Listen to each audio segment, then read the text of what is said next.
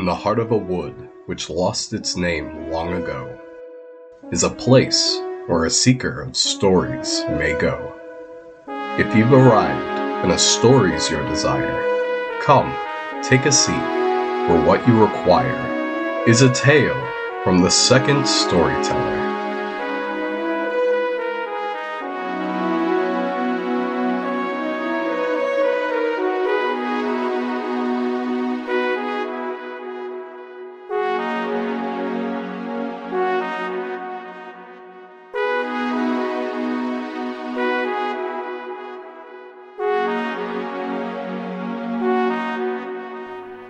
Hello, and welcome.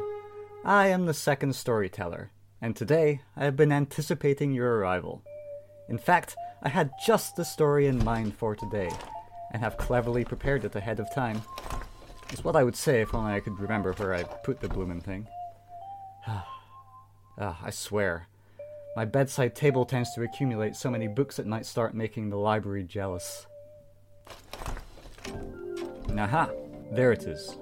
Brilliant. I had the feeling I'd find it all the way up here, and that's one last day where I need to confront my poor organizational skills. Seeing as we find ourselves up here anyway, let's say we go out on the balcony in the sun. Coincidentally, today's tale also has to do with missing things. So, let's have a seat and read today's story, Balloon.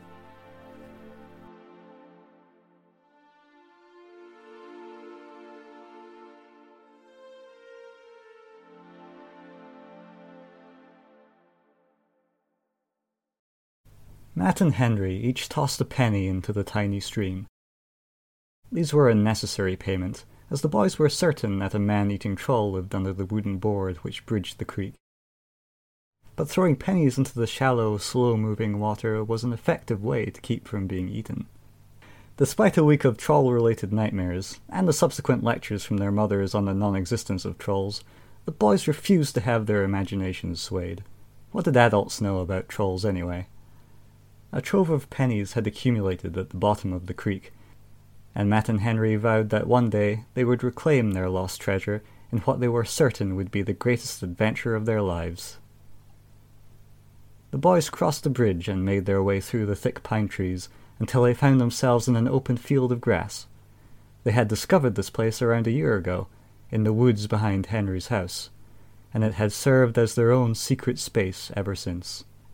The field had been the site of many great battles staged by Matt and Henry, and the best their imagination had to offer. There had been the epic struggle of dinosaurs versus the mutant bat people, and of course the invasion of the giant mantis men, where the two 8-year-old boys had bravely fought side by side to defend their field. It was a space where the boys' imaginations could roam freely, but on this particular day, it was the only place where Matt had agreed to tell Henry his secret. "Okay, so now will you tell me what happened to your first balloon?" Henry pleaded. On either side of Henry there floated a simple golden balloon on a white ribbon. They followed Henry obediently wherever he walked, waiting for Henry to use the wishes they held. Matt, on the other hand, had only one balloon, hanging in the air on his left side. Henry knew that this meant Matt had used his wish, but Matt had refused to talk about it outside of the secret space. "You know how Jim Shuss beat me up last week?" "Yeah." "And you know how he's been out of school last week with chicken pox?" "Yeah." "Wait, it isn't chicken pox?" "Nope. I used my wish to turn Jim Shuss into a zebra." It seemed like an age before the boys' laughter subsided and Henry could speak coherently again. "A zebra? That's awesome! Will he be a zebra forever?" "Nah, his parents will just take him to a wish reverser. My mom and dad said that they have this drink you can take if someone makes a wish that turns you into something. They said it was a huge problem when they were kids, but then some guy used his wish to get a recipe for a drink that would reverse wishes like that. Aw, it was hardly worth using a wish to turn Jim Shuss into a zebra if they can just turn him back." "Sure it was worth it," Matt exclaimed as he attempted and failed to do a handstand. "He can beat me up all he likes, but he's too much of a weenie to use his balloon on me." "Yeah, but didn't you get in trouble for using yours?" "Big time. You're supposed to get a big party for when you decide to make your wish, but since I used my wish to turn someone into a zebra, Mom and Dad said no party. And I can't tell anybody that I made that wish either. They said it would be bragging, and they don't want me to be proud of it. But you told me. Matt rolled his eyes. Well, of course I told you. That's different. You're my best friend. But that's why I couldn't say anything at school. Obviously, since I only have one balloon, everybody knows I made my wish. So if I started telling people what I did, it'd get back to my parents and I'd be grounded for the rest of my life. It's bad enough being grounded for the whole month. The only reason I get to stay at your place tonight is because we'd already planned it. Mum didn't think it'd be fair to you.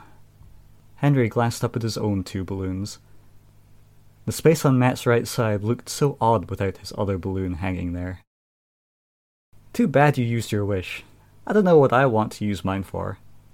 I still have 1 balloon left. Henry shook his head. Yeah, one that you'll never use.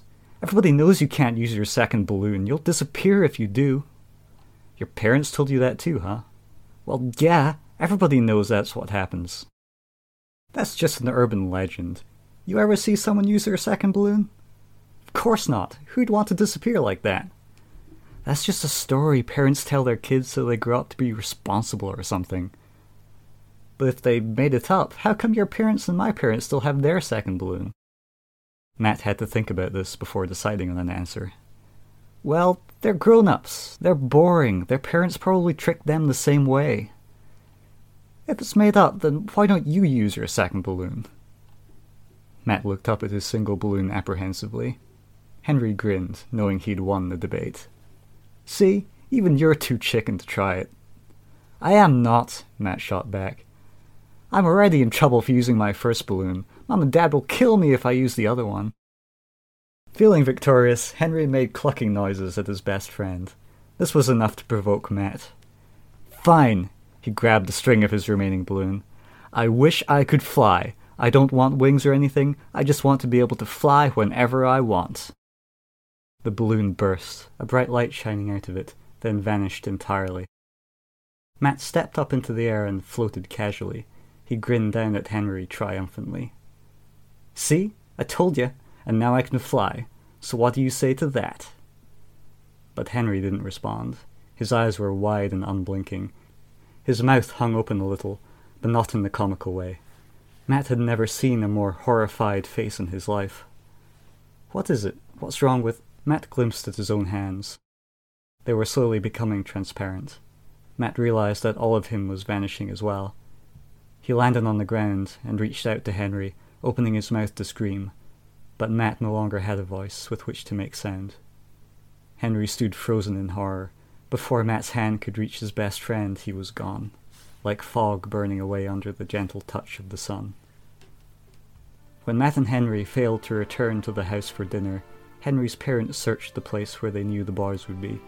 They found Henry, pale and shaking, both of his hands wrapped tightly around the string of one of his own balloons. He repeated the words, "I wish he'd come back, I wish he'd come back," in a voice so small and hoarse. He'd been saying it for hours. But his balloon wouldn't pop. There was no golden light, and no reversing Matt's wish. Jim Schuss returned to the class the following week.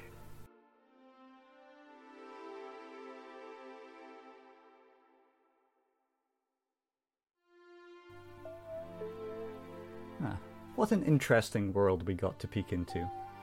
I wonder what I would wish for. Well, I suppose a lot of things spring to mind.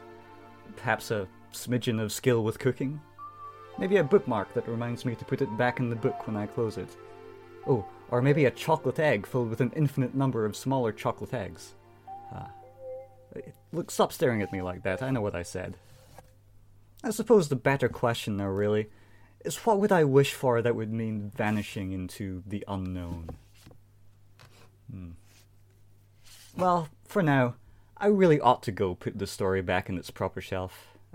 I swear, as time goes on, it seems increasingly difficult to keep things in their proper place. But I'm rambling. Thank you for joining me today. Be well, and carry today's story in your heart.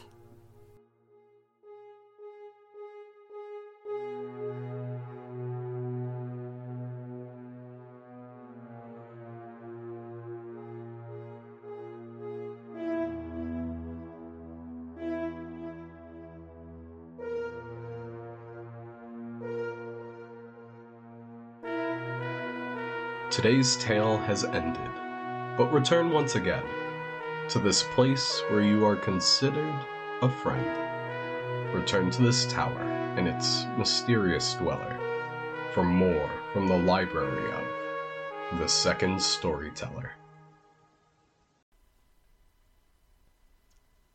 Thank you for listening to The Second Storyteller.